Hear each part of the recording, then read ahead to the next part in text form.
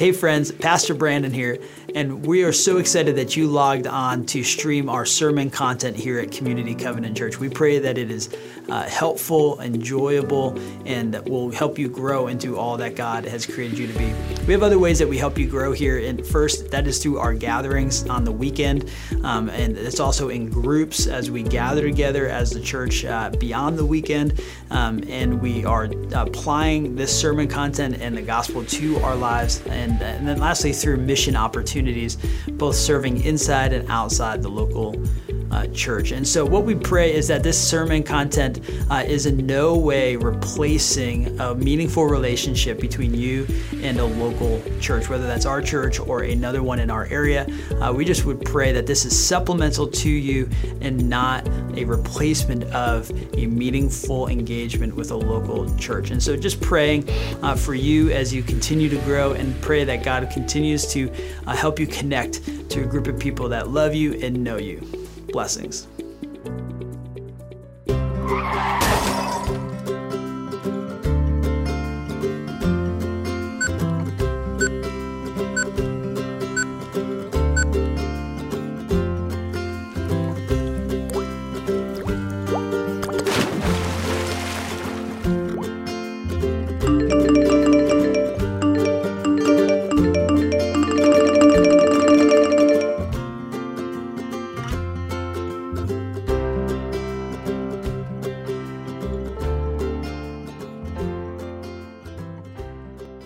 Hey, what we're going to do is we are going to do a live Q&A today. So if you're first time, this is like, wow, really? Okay, interesting.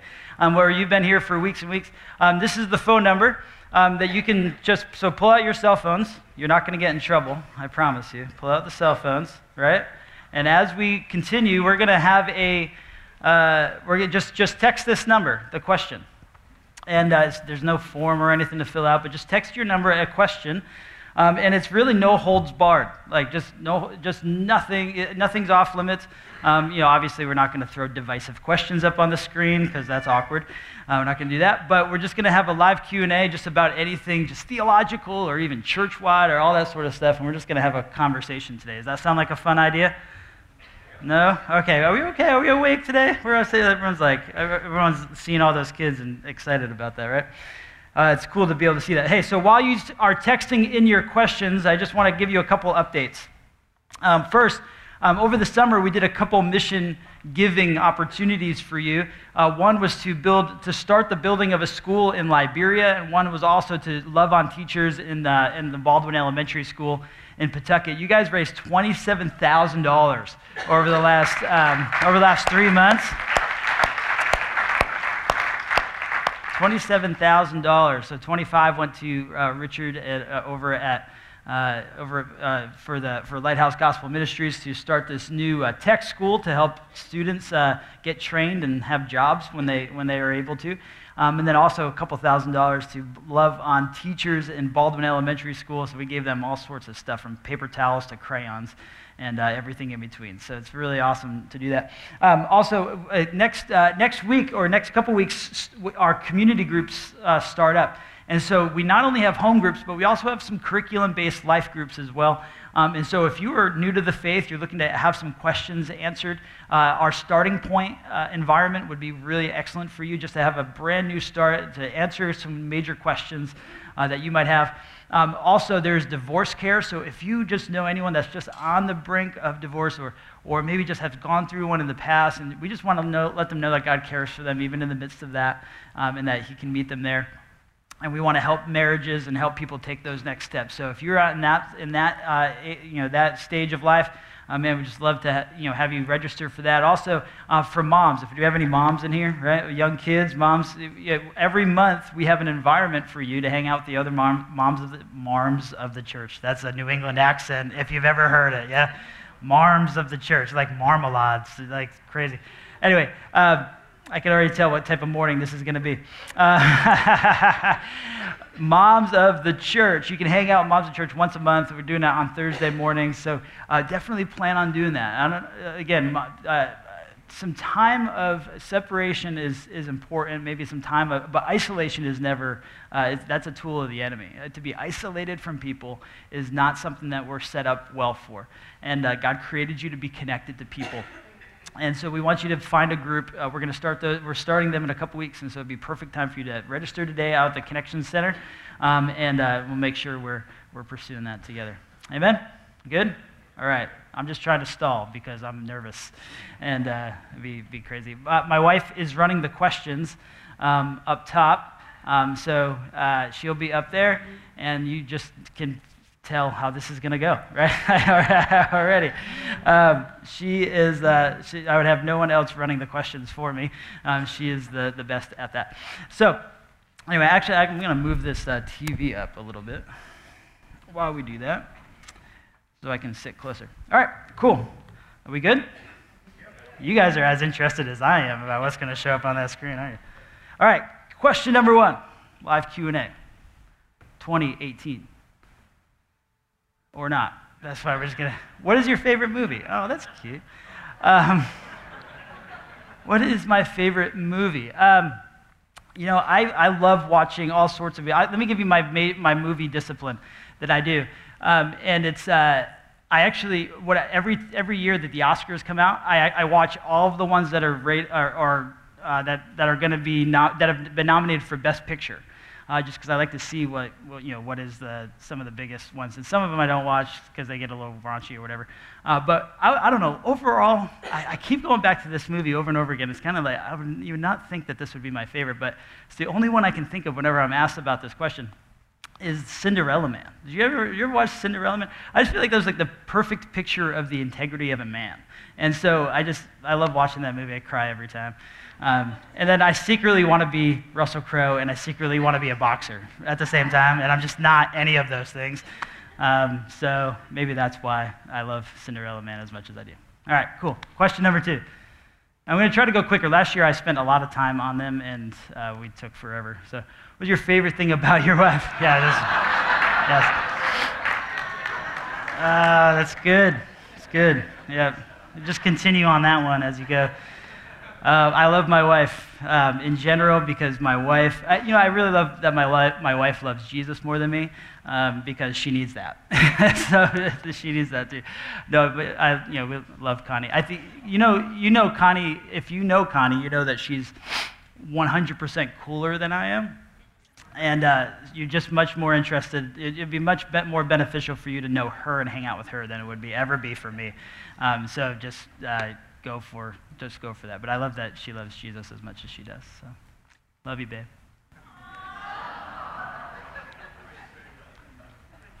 All right. Do you feel the reliance on medication or alcohol to take the edge off? Whoa, okay. Well, we're diving in here. Okay.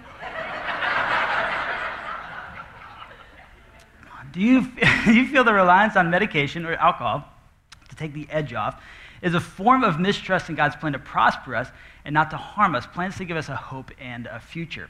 Okay, so there's a couple things about this question. I'm going to try to get through it real quick.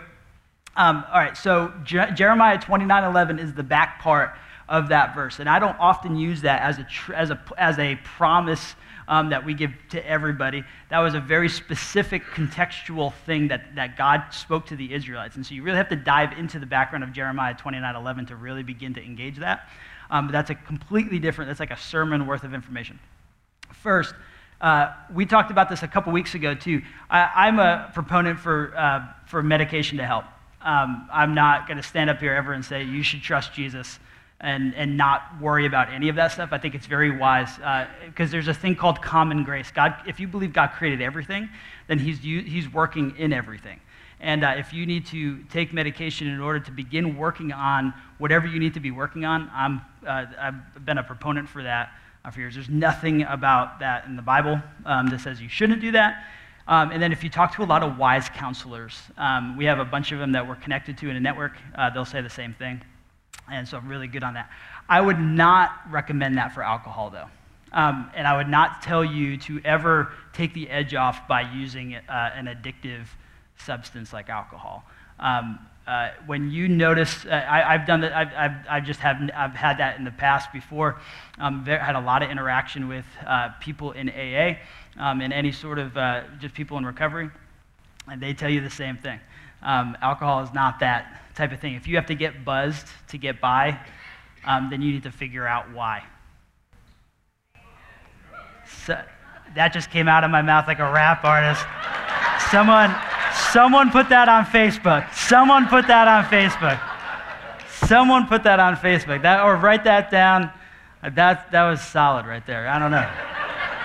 If you have to get buzzed to get by, figure out why. That's it. Yeah, I would just not use alcohol for that.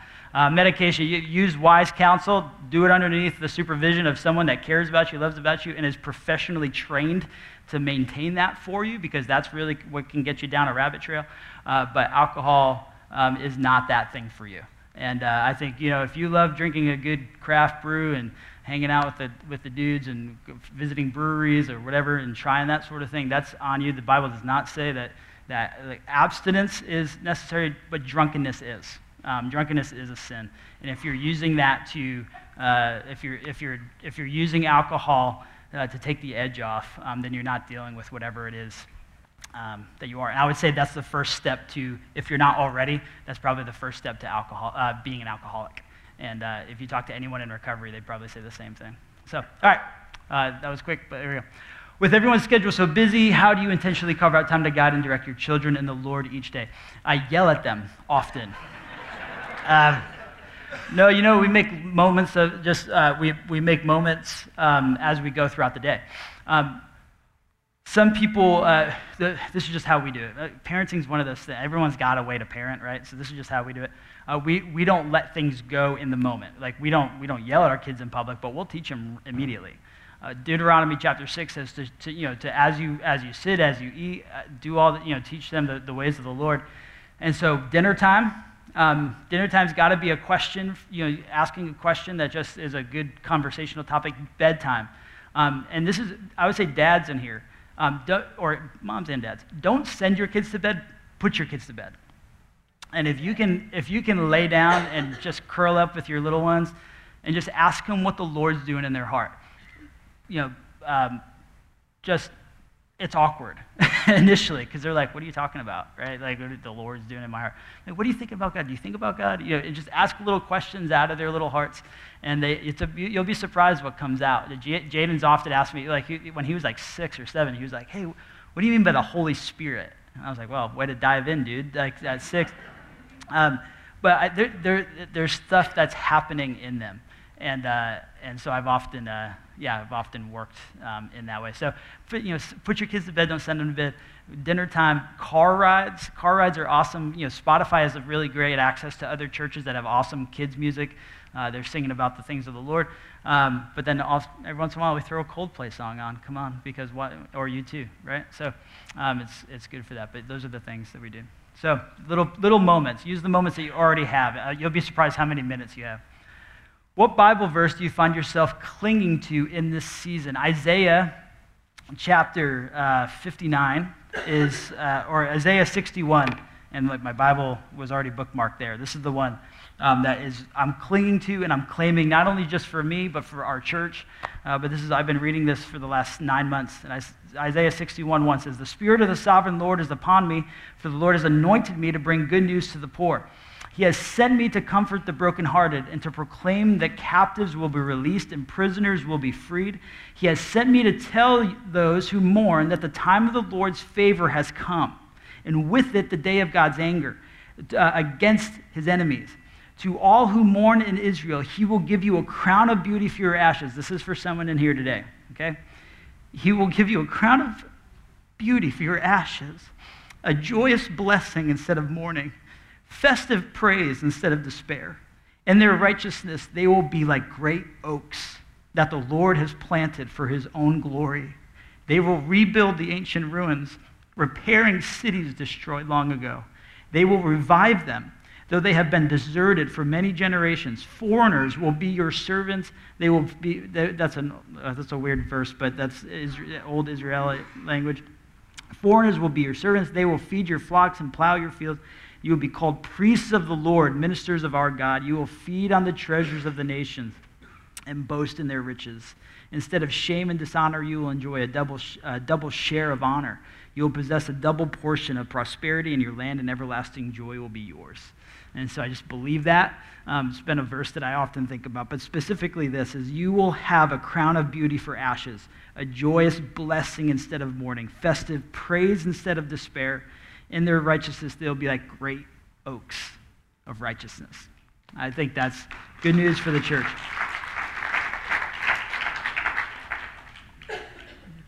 Yeah, I can't get through that. Just great oaks of righteousness. We can be a picture of great oaks of righteousness. All right. How would you compare a church like this to the Catholic Church?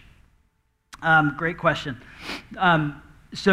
Catholics, they have some, the Catholic faith has some close-handed issues in religion, close-handed doctrine that we would share. They believe that Jesus is Lord. They believe he died and resurrected.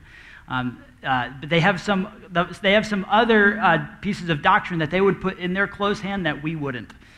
Specifically around the Eucharist and the Mother Mary and all those sorts of things. So doctrinally, we have some pretty big splits from the Catholic faith, and in practice, we have some big splits from the Catholic faith.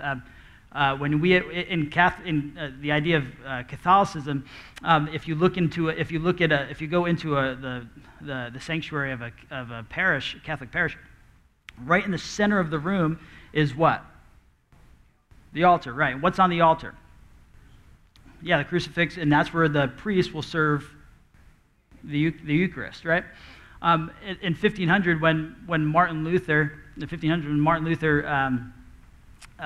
nailed the 95 Theses, what was the one thing he did? He shifted most of ecclesiology and church philosophy with one move. What did he do? Direct access to the Lord. But he put the pulpit in the center of the room, right?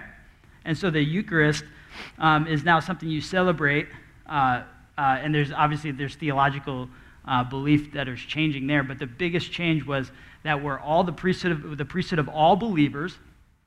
We celebrate communion in remembrance of. It's not. It doesn't have a transformation.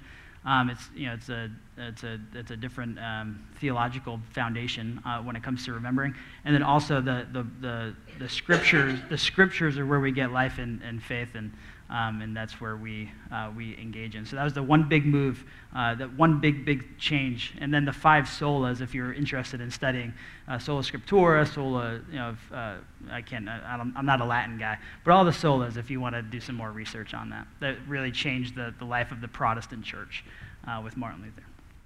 All right, next question. My child is a teenager, has been questioning faith. What is the best way as a parent that I can educate and direct them? Love them.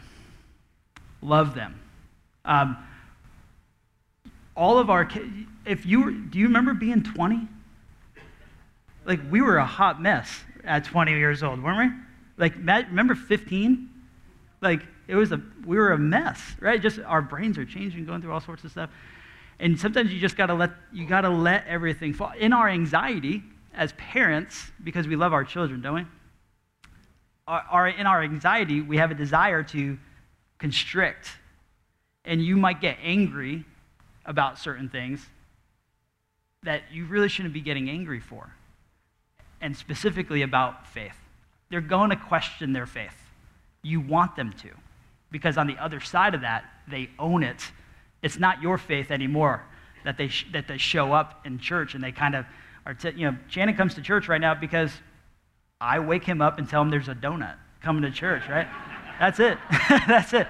We believe the Lord is working in that little dude's heart. He shows up. He says the craziest things that it just blows our mind, just in terms of this sort of work. Jaden's 13 too. He's working through all that. I think the best thing you can do as a parent is love them through that. When your kid's 20, 21, it's going to be even worse. Go talk to someone who's going through that phase, right? They're always exploring, always engaging. I preached a sermon a few weeks ago on parenting, and one of the the wisest things that it grabbed the most wisdom out of us for us was the stages. And so, 0 to 3 is, discipline, and then you're 3 to 12, you're training, and then 12 to 18, we're coaching. And when you try to train or discipline at 13 to 18, how does that work out? Not so hot, right?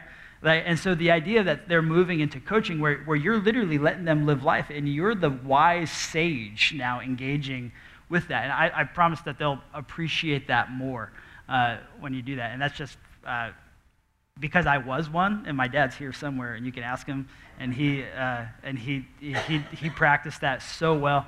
I often see, they never force-fed me anything, but they really just, prepared the food, and it worked well for us as kids. But then also, when you just, when I'm watching, my kids go through it, gosh, sometimes you want to wring their necks, don't you? Like, let's be real. But at the same time, man, they're just going through life. They're growing up. And so you got to love them no matter what. And if they don't believe, treat it like, you would never yell at someone who doesn't believe in Jesus that you don't know, right? Treat it like evangelism. Hey, man, I just got to pray for one. I got to love them. I got to invest in them. I got to invite them, and I got to just believe that God's going to do that work. So anyway, that's a long way to say, love them, man. Love them throughout. We watch parents do that all the time. And so the ones that come out strong on the other side of that, they're loving them the best. All right, question number whatever. What is your favorite worship song? I don't know if I love, All Creatures is a great one for me. What's the word? This Is My Father's World. You remember the old hymn, This Is My Father's World? If you've been following Jesus for any length of time, you might have bumped into that hymn. That's probably my favorite hymn. And then I'm not sure about a favorite song, worship song right now, but that's the one I would say is a worship song for me. I sing that often, claiming the creation is God's, and I'm not going to sing it. I'm not going to sing it. No, I'm not going to do it. All right, what's next? How do you pick your sermon series? So there are different times of this calendar where certain topics work, some don't. And so I'm gauging that. 2, I'm always asking what questions are you answering right now? I think church a lot of times becomes a place that they're answering questions that no one's asking. A lot of times you can come to church, and a lot of times, whether or not we should come is because, well, you're not talking about anything that matters to my life right now. Man, we got people trying to figure out how to go grocery shopping, drop their kids off, all at the same time, right? All within the same 45-minute window. And if you can do that, you're a genius, right? Like, I'm going to drop you off at soccer practice, go do grocery shopping for the next 3.5 weeks, and then come back, and everything's going to be fine. And churches aren't talking about how doctrine and how the scriptures and how Jesus is really following Jesus is the best way to live life. No one's talking about how that actually matters. And so I try to always be asking those questions with that in mind.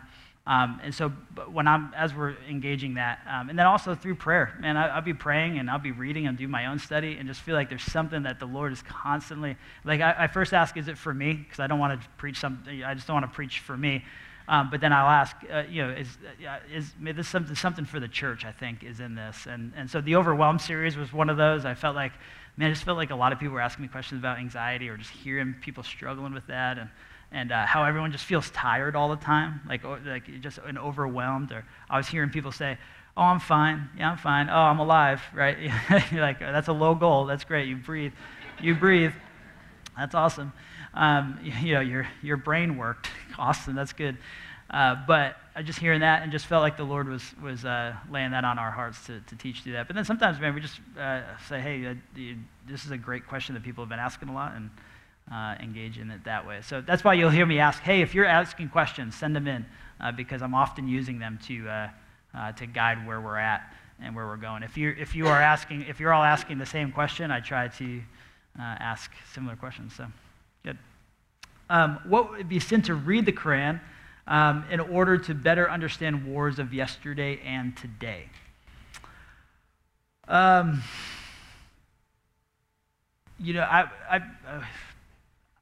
I guess it's not a sin to read the Quran. I think it's good to know to have some cross understanding of faith, specifically the Muslim faith.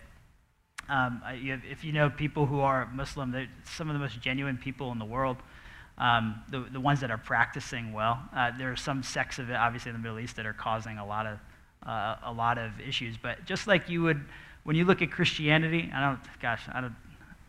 don't put this on YouTube. When you look at Christianity, has some crazy background, didn't it? Right? Like stuff that we're not proud of. And I would say if you talk to people in the Muslim faith, they probably would say the same thing. But don't count like that. I'm not a Muslim, so I don't know. But I say probably some of that is in there. To understand wars and understand all that stuff going on, yeah, do as much research as you can. It's not a sin to read it. I would say it's probably weird if you're using it for spiritual guidance.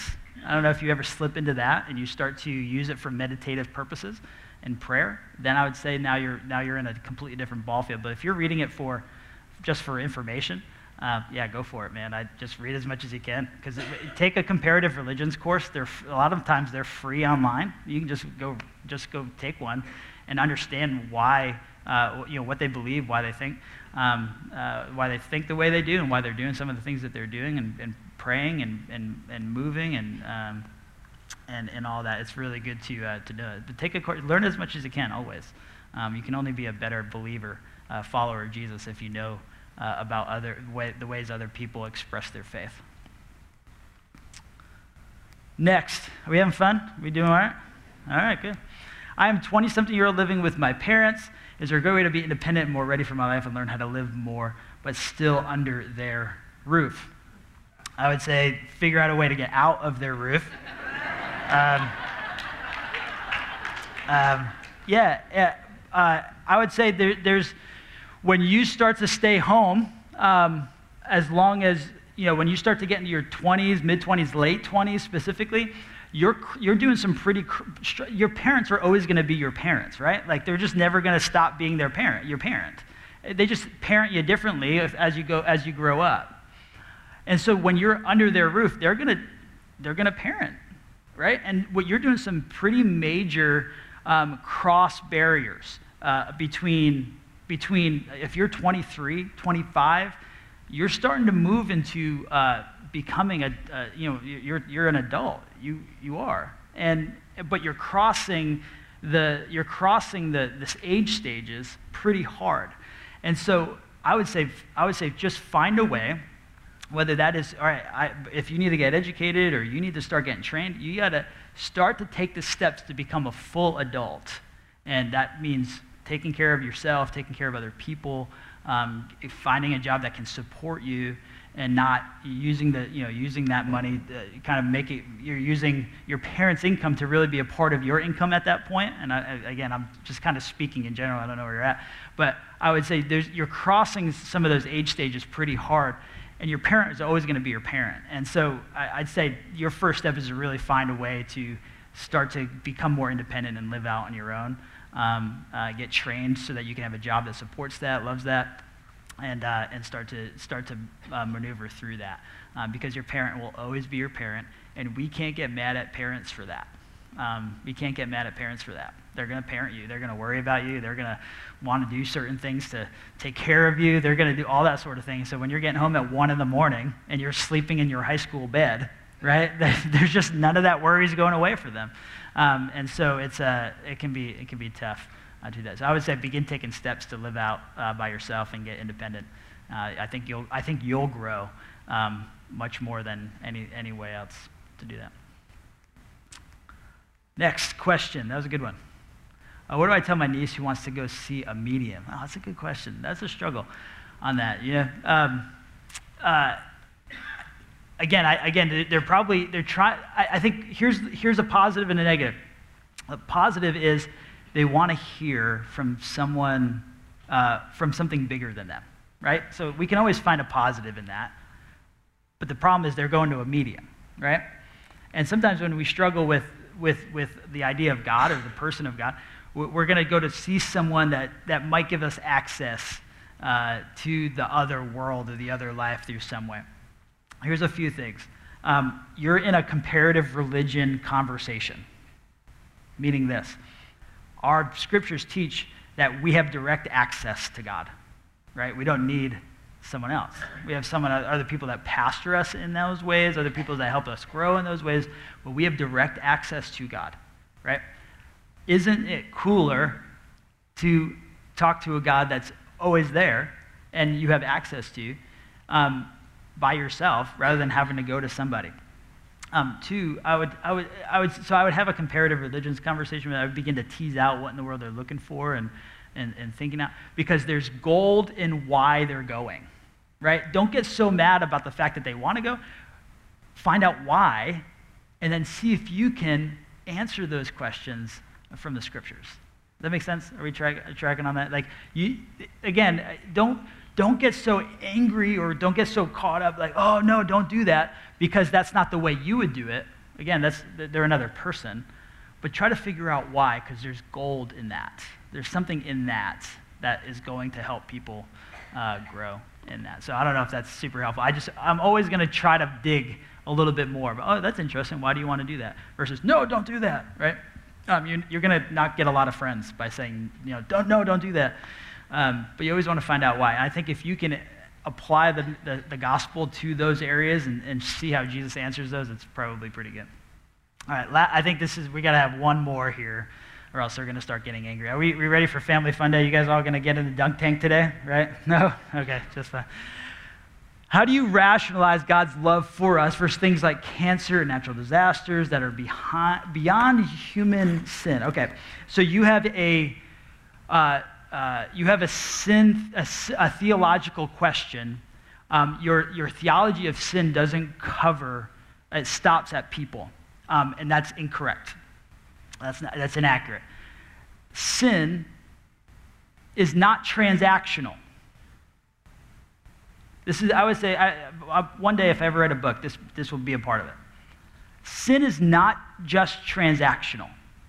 Sin is systemic. When sin entered into the world, it broke everything. Right? God didn't dream of a place where hurricanes wiped off, or typhoons came and just wiped off beaches and people all along the same. No, sin broke everything. And so God's love for us is you got to understand that God's empathy exists regardless of any of that. His love for us exists regardless of any of that. So your sin, your theology of sin needs to cover the idea that everything's broken, not just people. Okay, everything's broken, not just people. And so if sin is if we have that understanding of sin, that sin broke everything, then there's only one way for it to be fixed, and it's through the dealing with sin. Now, you constantly have these issues, right? The Bible says that we live in a world, that God's going to come back and restore everything to perfect rights. He's going to come back and restore everything to the way that he originally intended it. But it's like right now, we see through a glass dimly, right? So when he resurrected, he inaugurated a kingdom where we begin to experience the things of heaven. But it's not fully inaugurated. It's not fully in place. And so we are stuck in the tension between God's resurrection and God's return. We're stuck in that tension. And so we're always going to be living life kind of with a glass dimly lit or a kind of a fuzzy mirror, understanding the idea that we're going to interact with the effects of sin. And because God has a way to interact with it, he's going to recreate everything back to the way he originally intended it to be. We can see a God that's loving us regardless. He's not saying, man, I'm so glad I sent that hurricane. Again, I think that God judged the world, and he provided the answer for that in Jesus. And so he's not sitting there sending us tornadoes, it's a very American way to think. American theology will pull us there, and that's not, theology has to be true for everyone in the world, not just Western Americans, okay? And so he's sitting there saying, man, this is not the world I intended it to be, but we do know that one day God's going to fully restore, and that's the Christian hope. That's the Christian hope. We're stuck in this tension. We know that God's coming back, and he's going to make everything right. And so we live and we cling to that hope. Are we tracking on that? That was heavy. Let's do one more light one, because that was heavy. Do we have any light? Not a movie one or something like that. What's one more? I know, I'm sorry I caught you off guard.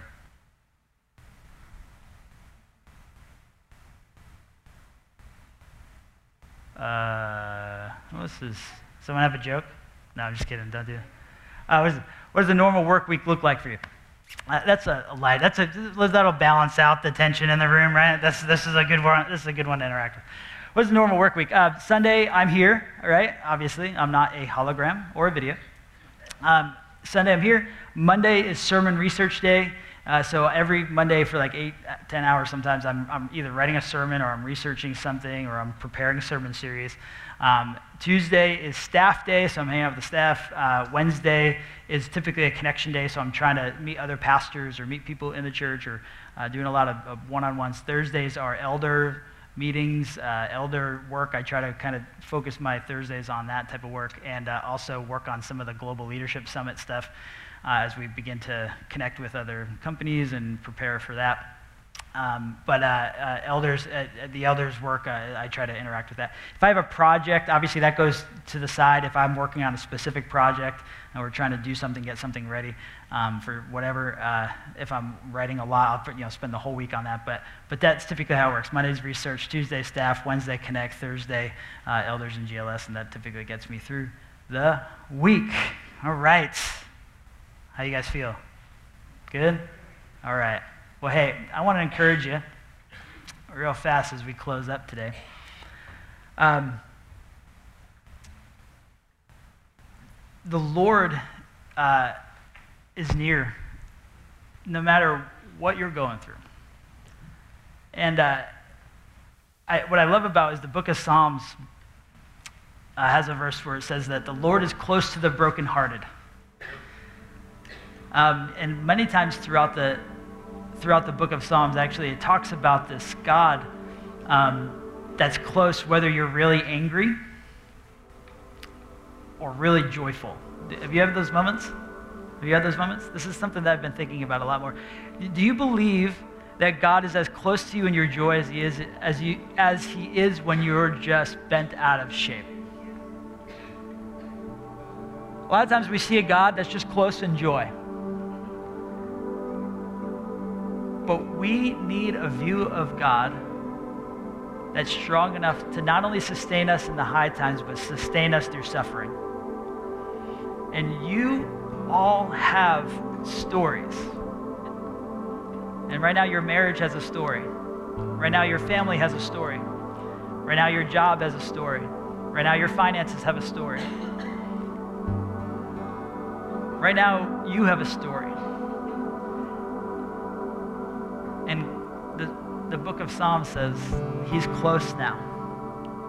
We have literally the entire book is about a God that he just can't stay in heaven. He's like, I just got to come down, always. We have a God that he creates the world, he comes down.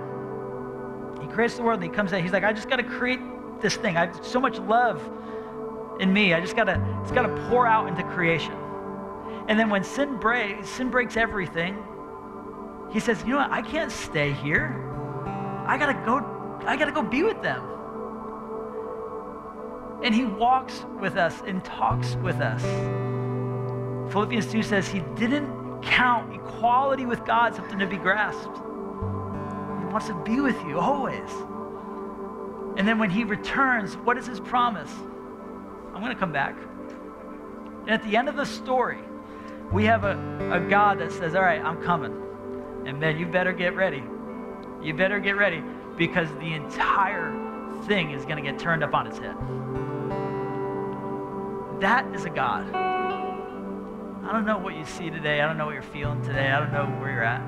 That's a God that's always going to be there, no matter what.